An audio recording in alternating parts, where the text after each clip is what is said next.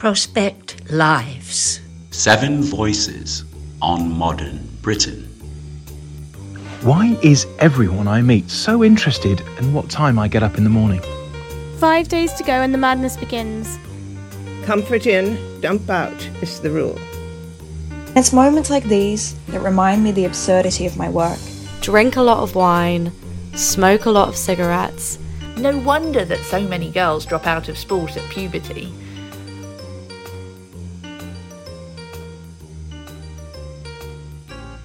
Welcome to Prospect Lives, a chronicle of disparate experiences of modern Britain by a family of regular prospect writers, filling us in on what they're thinking about each month. We left our 7 writers in May. Former England cricket captain Mike Brearley was considering whether today's sporting parents are too involved in the careers of their offspring, while actor and writer Sheila Hancock was pondering the life lessons we can learn from a butterfly. Anglican priest Alice Goodman was reflecting on some disastrous experiences at the beginning of her career in the church, while farmer Tom Martin explained how our historic farmyard practice became the subject of a Twitter spat.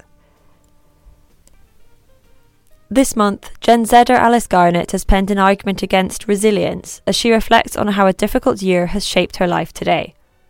Meanwhile, writer and sex worker Tilly Lawless commends the power of roleplay to remind us of the absurdity of life.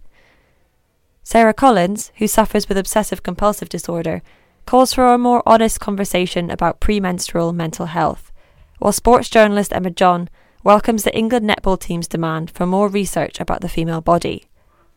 But let's begin with farmer Tom Martin, who asks why everyone is so interested in what time he wakes up in the morning. Why is everyone I meet so interested in what time I get up in the morning? Do workers in any other sector excite so much public interest in their waking and sleeping?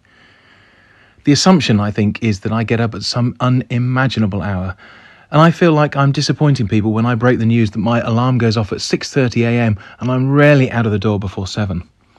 Perhaps I should thank my dairy farming colleagues for instilling the idea that farmers are all early birds.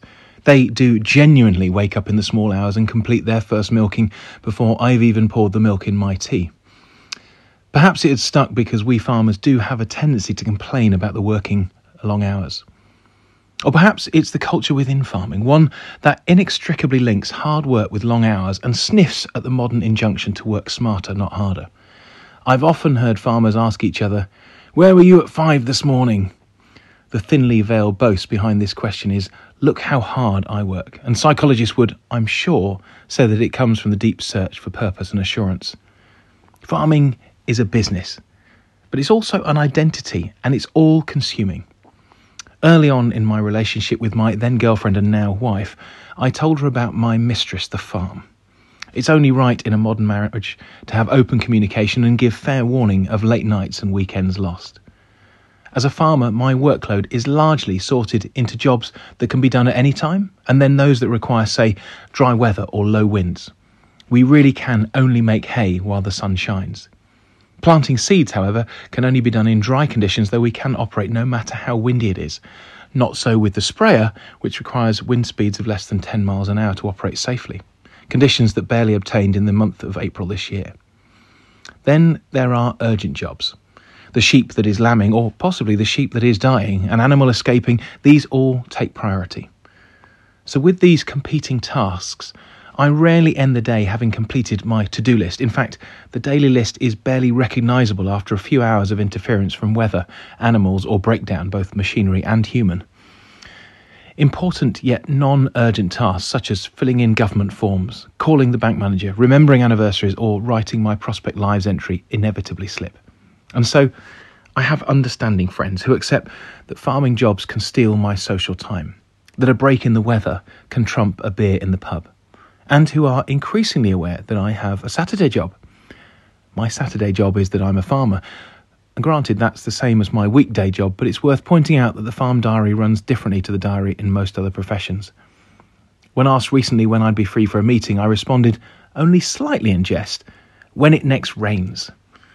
But after all this talk of workload, and in full recognition that I have farming friends and neighbours who haven't taken a day off in months and haven't had a recognisable holiday, perhaps ever, let me tell you about the joys.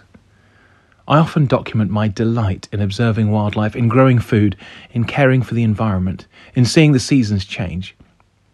But my work sometimes brings an added benefit.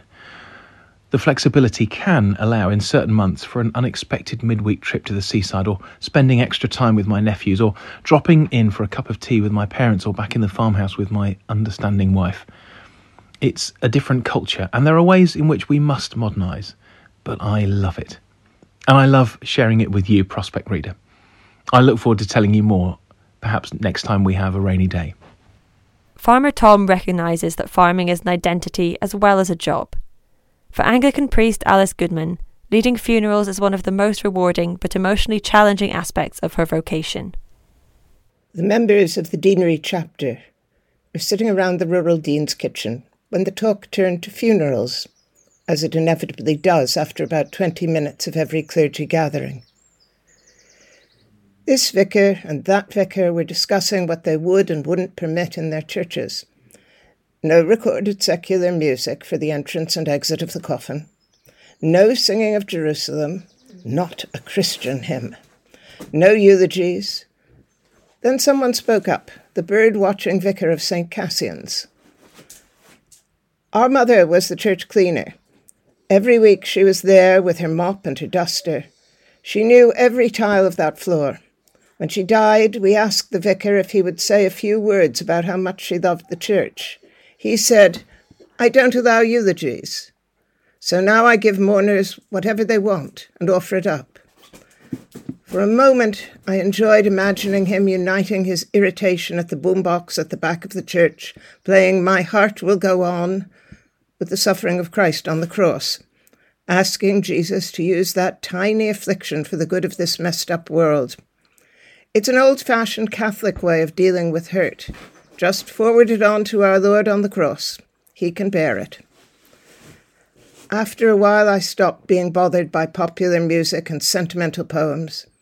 I learned to recognize the presence of God in the readings that comforted my parishioners' children and the music that they loved listening to. It no longer seems strange to process out of church to Johnny Cash singing Tennessee Flat Top Box, or the Pet Shop Boys' version of Go West. Instead, it's entirely proper and fitting. These are moments when the sacred suffuses the profane. For me, as for many others, ministry to the bereaved takes up a lot of the week. There were 2 funerals last week, a burial of ashes, and 3 visits to bereaved families this week.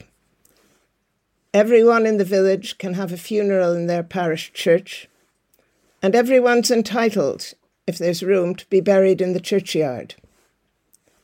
Anyone can ask for their parish priest to lead a service at the crem or at the graveside. So while many people are opting for a humanist celebrant these days, and the market for direct cremations is growing, I'm still called upon to do a lot more funerals than weddings or baptisms. This is why clergy always wind up talking funerals. We don't generally have anyone else to talk to who understands what it's like. It's humbling to sit down with someone and listen as they tell you about this person whose life they've shared. You remember their names and stories. In fact, you become a treasury of people's stories. You apply your intelligence and your imagination to give an account of those lives in relation to the eternal. You remember that every person's life is to some degree a mystery, even to someone who shares their pillow, and that God only knows what's in someone's head when they lie awake at night. You gradually learn something about how to comfort the numb and the broken-hearted. You learn that it's generally wise not to go on to the wake. This is because after you've dropped your handful of earth on the coffin, with the triple rhythm of earth to earth, ashes to ashes, dust to dust, or walk through the exit door at the crem, you realize that you're drained.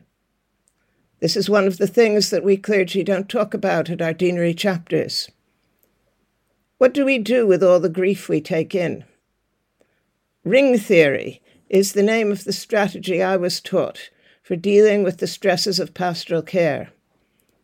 Imagine a set of concentric circles. In the middle is someone dying or newly bereaved. Family members, friends, colleagues, and neighbours occupy the other circles by degree of closeness. The rule is that the people further towards the centre receive only comfort. Your negative feelings get passed outwards towards the perimeter. Comfort in, dump out is the rule. Guess what? We're usually at the furthest remove. The priest at a wedding is an essentially comic character, a cross between the nurse and Friar Lawrence in Romeo and Juliet. The priest at a funeral has no margin for error. And the priest who does every funeral in the same bored sing-song, slotting names, locations, and places of work into a generic address is a disgrace, or possibly someone who has walled off their own grief. When we're together, we talk about the size of the coffin and the colour of the plumes on the horses pulling the hearse. We compare notes about music and undertakers. But what should we really be talking about? I'd like to hear what my colleagues do when they get home from a funeral. On to the next thing, make a cup of tea, go for a walk. Comfort in, dump out. Where to dump it? Offer it up. While Alice Goodman reflects on what it's like to support someone suffering a loss, Gen Zer Alice Garnett considers the expectations that come with being a victim. You're so resilient, a compliment generously delivered to me by my manager at my new job, following a traumatic event that had resulted in a 3-day absence. This well-meaning sentiment would later haunt me. I was not resilient in the months following that tearful conversation, one that took place in a meeting room with big windows, as I did my best to remain composed while my new colleagues went about their morning business. Just over a year ago, I was assaulted. I had been on a night out which began in a random pub in King's Cross, and after a brief but traumatic interlude in Leicester Square, concluded in Charing Cross Police Station. I took just 2 days off, worked from home for a day, then re-immersed myself in office culture, making small talk with my co-workers about their weekends, signing off emails, all the best, Alice, and such like. I was just 10 days in and wanted to be as accommodating as possible. At the end of the same month, I was unceremoniously dumped by my boyfriend of 18 months via FaceTime. Something about not being able to make me happy. So one of my best friends, Emmeline, returned home one evening to find me crying in the flat we shared. It had only been a few weeks since I'd crawled into her bed at 6 a.m, having been shipped home in the back of a police car. 1 month later, the police called to let me know that, for want of evidence, they could no longer pursue my case. This was the straw that broke the camel's back. I could no longer muster the strength required to keep going about my daily life. I couldn't continue riding the Central Line to work with my Tupperware filled with salad as though nothing terrible had happened. I went to bed for a month. When I wasn't in bed, I was with friends, getting coffee, having drinks, not bettering myself or healing with meal plans, yoga or books. And so guilt trailed after me from one activity to the next, because having fun felt like the wrong thing to do. I thought I should either be depressed, validating the reasons I was signed off from work, or actively processing trauma so as to move on and transform into the better person victims allegedly become through their suffering. Instead, between bouts of social interaction, I was bundled up, safely tucked away from the world, asleep or watching TV. Throughout last summer, I was a victim. I felt the word burrow deeper and deeper into the core of my personhood each time the police used the phrase victim of crime. Like any label, victim is not without its responsibilities.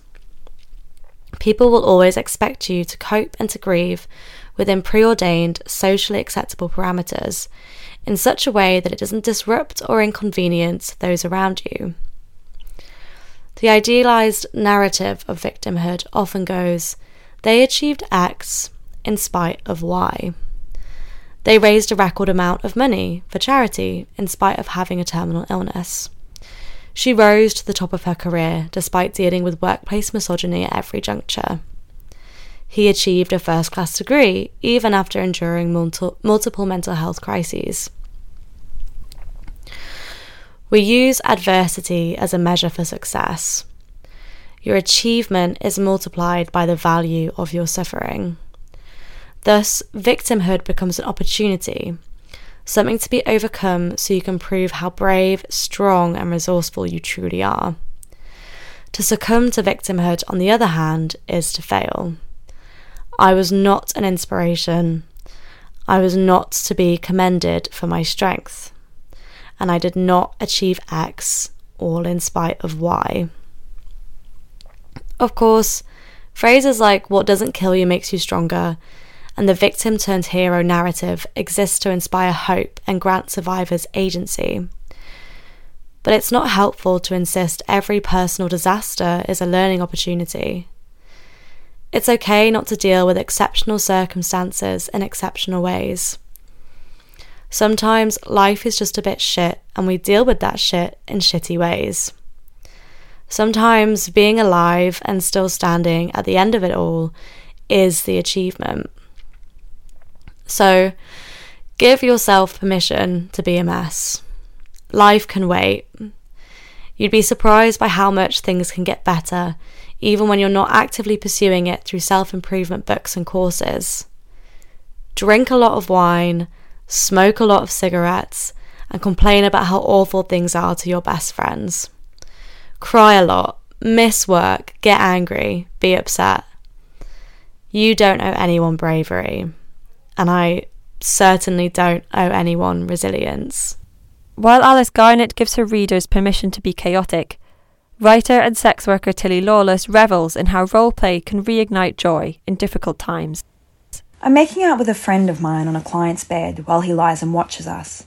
We're not pretending that he isn't there. He's not part of the roleplay. And he stays silent as we faux flirt and prevaricate and go so deep into the lore of the characters we've created that we're eating well into the 4 hours he's paid for. We're both in our 30s, but for this we're back in our late teens. 2 girls eager and tentative with the back and forth of, do you like that? Are you sure? Does that feel okay? I mean, I want to, but only if you want to. Oh my god, that's not like too much, is it? That only 2 girls can have.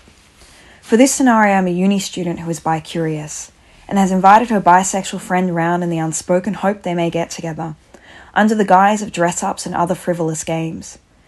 I told her that a girl kissed me when I was out at a party the other night, but I'm not sure if I liked it because I was on MDMA. It might have just been the drugs. I think I need to try it when I'm sober. And I let the sentence hang in the air, reveling in the creation of play tension that has none of the anxiety but all of the anticipation of real-life tension. More fun than any actual seduction is at that age of fumbling uncertainty. She suggests we kiss to just test it, you know. And once we begin, with the stops and starts and the darting hands that pause suddenly unsure, she says, "This is like that scene in Cruel Intentions." And I say, "Oh my god, the one with Selma Blair, and who is it?" And we throw actresses' names between us for a while as we kiss, until there's a sudden grumble from the corner of the bed that we're forgotten about. "Sarah Michelle Gellar," he says gruffly, an offstage prompt that breaks down the fourth wall and makes us giggle even more than we were already. I've always liked roleplay bookings, partly because ad-lib comes naturally to me, and I enjoy the synergy with another person when we're bouncing off each other. It makes sex like a game and a challenge, and to me that's the joy of it. I've never been able to stand the serious sex scenes you get in romantic movies, or, sometimes, in the bed of an incredibly earnest and well-meaning lesbian. Because to me, bodies are bizarre, and sex is all about laughter. My 2 longest-running regular clients, both of whom I've been seeing for 7 years, are roleplay regs. In the time I've been working with them, I've played countless roles and countless scenarios, from mummy nursing her growing boy, to porn director interviewing a prospective star, and teen girl who claims that she'll be an entrepreneur like Kylie Jenner. Sometimes clients tell me, let's roleplay that we're in a loving romantic relationship, tenderly make love to me and whisper I love you in my ear. Often, I'm riffing off whatever text instructions I can memorize in the time it takes me to ride the elevator upstairs. And it's moments like these, on the bed with my friend, that remind me the absurdity of my work, an absurdity that I lean into through the ups and downs of life, because life is, after all, absurd and weird and unexpected and hilarious and overwhelming, and you've got to laugh or otherwise you'll cry. I recently lost someone important to me, and sometimes it can feel wrong and incomprehensible that life keeps going, and when you think the world should stop in sorrow, or cease to exist because they have ceased to exist. But it keeps rolling on, and you've got to roll with it. It's in this mood of can't believe she's gone, can't believe she's dead, can't believe I have to live years of my life stretching ahead of me without her, that I begin to lean harder into roleplay bookings, and even to suggest them to clients. They're ludicrous, and they're something I can disappear into, and I can be someone in them who isn't grieving, but is boisterous and horny and effervescent. After the break, we'll hear more from our Family of Lives columnists. If you enjoy our podcasts and would like to consume more of our journalism, then we'd encourage you to subscribe. A subscription unlocks full access to Prospect content across newsletters, web, app and print. And right now, a subscription to Prospect costs as little as £1 per month. Visit prospectmagazine.co.uk and subscribe now. For Sarah Collins, who suffers with OCD, her hormones play a defining role in how she manages her mental health. 5 days to go and the madness begins. I'm with my team at a weekly beginners football league and we're discussing our positions for the next game. Suddenly, I have the strange sensation that I'm watching myself from the outside, like a critic sitting in the audience for a play of my life. I usually play in midfield, I hear myself say to the group of women. Why on earth did you say that? The critic chastises me. How obnoxious to put yourself forward like that. As I walk to the middle of the field, the critic continues their tirade. It's so embarrassing that you assume these women liked you. It's obvious now that they find you incredibly annoying. It's rather difficult to focus on the ball with the critic on blast, and I fumble an easy pass. It doesn't take me long to work out what's happening. My critic and I have been here many times before. To be precise, we meet once a month in the week preceding my period. During that week, the modicum of stability that I've achieved for the rest of the month disappears. Weeks of deep breathing exercises, mindful walks, and daily 3-minute jogs. I refuse as a matter of principle to run for more than the minimum amount of time required to give me an endorphin hit. All fly out the window. What emerges is a constant barrage of criticism, anxiety, and self-doubt that leaves me reeling. Unfortunately, the critic also turns their eye towards those closest to me. During a recent lunch at a restaurant with my mum, I began policing her perfectly polite interactions with the waiter. She had what I felt at the time to be an unreasonable desire to inform him that she had a nut allergy. Why are you being so socially abrasive? I demanded. She responded with a much gentler wording of the question. Why are you being so mental? I paused for a moment to consider what to say next. My period starts in a few days. Oh, of course. There was no further explanation needed. My family have been on the roller coaster with me since I was a teenager. My premenstrual critic can be a source of anecdotes, but the reality of living with them can also be incredibly dark. For a week every month, my obsessive thinking ratchets up to a fever pitch, and a wave of despair threatens to bowl me over. I have to muster my strength to carry out the basic tasks I otherwise do on autopilot. Getting out of bed, making meals, and putting a wash on are overwhelming. I no longer have the motivation to pick up the tools that help me manage my OCD. They lie uselessly on the floor as I slip back into old behaviours, spending hours pacing around my room ruminating on problems I've created in my mind. Several people I love have told me that they suspect I experience something more serious than the already unpleasant premenstrual syndrome that the majority of women and other people who have periods face. They have asked whether I may have a condition called premenstrual dysphoric disorder, which includes symptoms such as depression, increased anxiety, sleeping problems, and severe mood swings. PMDD affects between 3 and 8% of us, and more than 30% of those diagnosed with PMDD will attempt suicide. My answer to their question is, I don't know. I've never sought a diagnosis because, frankly, who wants another one? But I have started to implement strategies that include carefully tracking my cycle and warning others that I'm likely to be oversensitive. Perhaps the other reason I've resisted investigating a medical approach is the fear my emotions will be explained away by my hormones if they're labelled as clinical. It wasn't so long ago that women were excluded from the workplace due to their cycles and labelled too hysterical to be trusted. In response, we have kept stuck. Admitting that my hormones are wreaking havoc with my mental health feels like admitting weakness. Or worse, handing over a weapon to those who still believe women are fundamentally less emotionally stable than men. But this stoicism precludes the opportunity for more research and support for those dealing with hormonal mood changes. Unmasking the turmoil for a quarter of my life does take a toll. Research suggests that effective interventions for premenstrual symptoms can include educating male partners about them. Perhaps a more open conversation about mental health and the menstrual cycle could be helpful to everyone, whether they have periods or not. And let's begin with retiring the phrase, "it's just your hormones," forever. While Sarah Collins calls for a more open conversation about the menstrual cycle and the mind, Emma John would like to better understand how exercise affects the female body. Netball is the only sport I was any good at as a child, and even then my athletic career peaked in primary school. But I brought a certain spaniel energy to the position of wing attack, and my tendency to get overlooked by the taller opposition defenders meant I perfected the possibly unprecedented strategy of hiding behind them before bursting out to steal the ball mid-pass. These days, I indulge my fondness for the game by watching the England Roses compete for the highest of honours. They are currently training for July's World Cup in South Africa, and while they have long had my fealty, this summer they have won my heart before even stepping onto the court. While so many professional sports teams would be using the build-up to their flagship tournament to ally with betting companies, alcohol sponsors and official fast food vendors, England's netballers are using their temporarily elevated profile to promote women's health and break taboos. Their captain, Natalie Metcalfe, is keen to speak up about pelvic health. Their goal defence, Fran Williams, wants to discuss the effect of contraception on training cycles.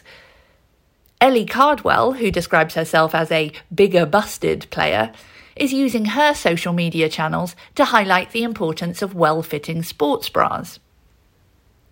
Their efforts are part of Netball Her, a nationwide campaign that England Netball launched in April. Its purpose is to educate people from the recreational to professional level of the sport about female bodies. There's a myth-busting website curated by performance expert Emma Ross, GB rower-turned-coach Baz Moffat and GP Bella Smith, which demystifies issues from prenatal and postnatal training to menstrual cycles and the menopause. And there's systemic investment too, with development courses for coaches, officials and volunteers. Just as significant is the organisation's call for more research in female-focused sports science, a field that remains woefully neglected. Only 6% of academic papers in sports science relate specifically to women, and recently the British Medical Journal identified distinct knowledge gaps in the relationship between women's health and physical activity, including cardiovascular, musculoskeletal and postpartum physiology. In December, an article in Nature argued that the overwhelming bias towards males in sports science was impeding progress in the prevention and treatment of female athletes' injuries. As the top teams in women's sports push for gender equality in both at elite and grassroots levels, boosting participation, the problem can only become more urgent. The other major World Cup taking place in July is in women's football, a sport where potentially career-ending ACL injuries are increasingly prevalent. England's team have already lost their captain, Leah Williamson, to such a tear in the knee ligament. She was the fourth Arsenal player to damage her ACL in 6 months. The fact that women are between 6 and 8 times more likely to suffer such tears than men has not yet produced a fix for how to avoid them. It is thought that the relative width of female athletes' pelvises sends more stress through their knees, but the training and advice women receive continues to be built on male-based science and experience. What I find heartening and ultimately vital about the efforts to address this bias is the intention to change the way that women think and feel about our bodies. Some of the statistics from the Netball Her campaign are as unsurprising as they are significant. More than a third of girls say they avoid school sports activities when they have their period, while almost 9 in 10 female athletes say that their menstrual cycles impact upon their performance. Yet, fewer than 1 in 5 British women have received any education about their menstrual cycle in relation to exercise and training. No wonder that so many girls drop out of sport at puberty, or that so many women, be we occasional Sunday runners or committed gym bunnies, hit up against the mental and physical barriers that tell us we're just not a sporty person. We're used to accepting monthly pain and mood fluctuations. And for millennia, the presiding message has been that these are limitations that we must simply put up with. Educating society and educating ourselves about the female body is the first step to understanding what it's truly capable of. Thank you so much for tuning in to our Prospect Lives podcast. Listen out to hear more from our family of writers in July, and tune into our regular podcast, the Prospect Podcast, every Wednesday. If you enjoyed hearing from our wonderful Lives columnists, then escape the echo chamber and grab a copy of Prospect from the newsstands now. Or go to our website, where you can read writing from David Aranovich, Sarah Manavis, Jen Stout, and many more. Hope to see you next time.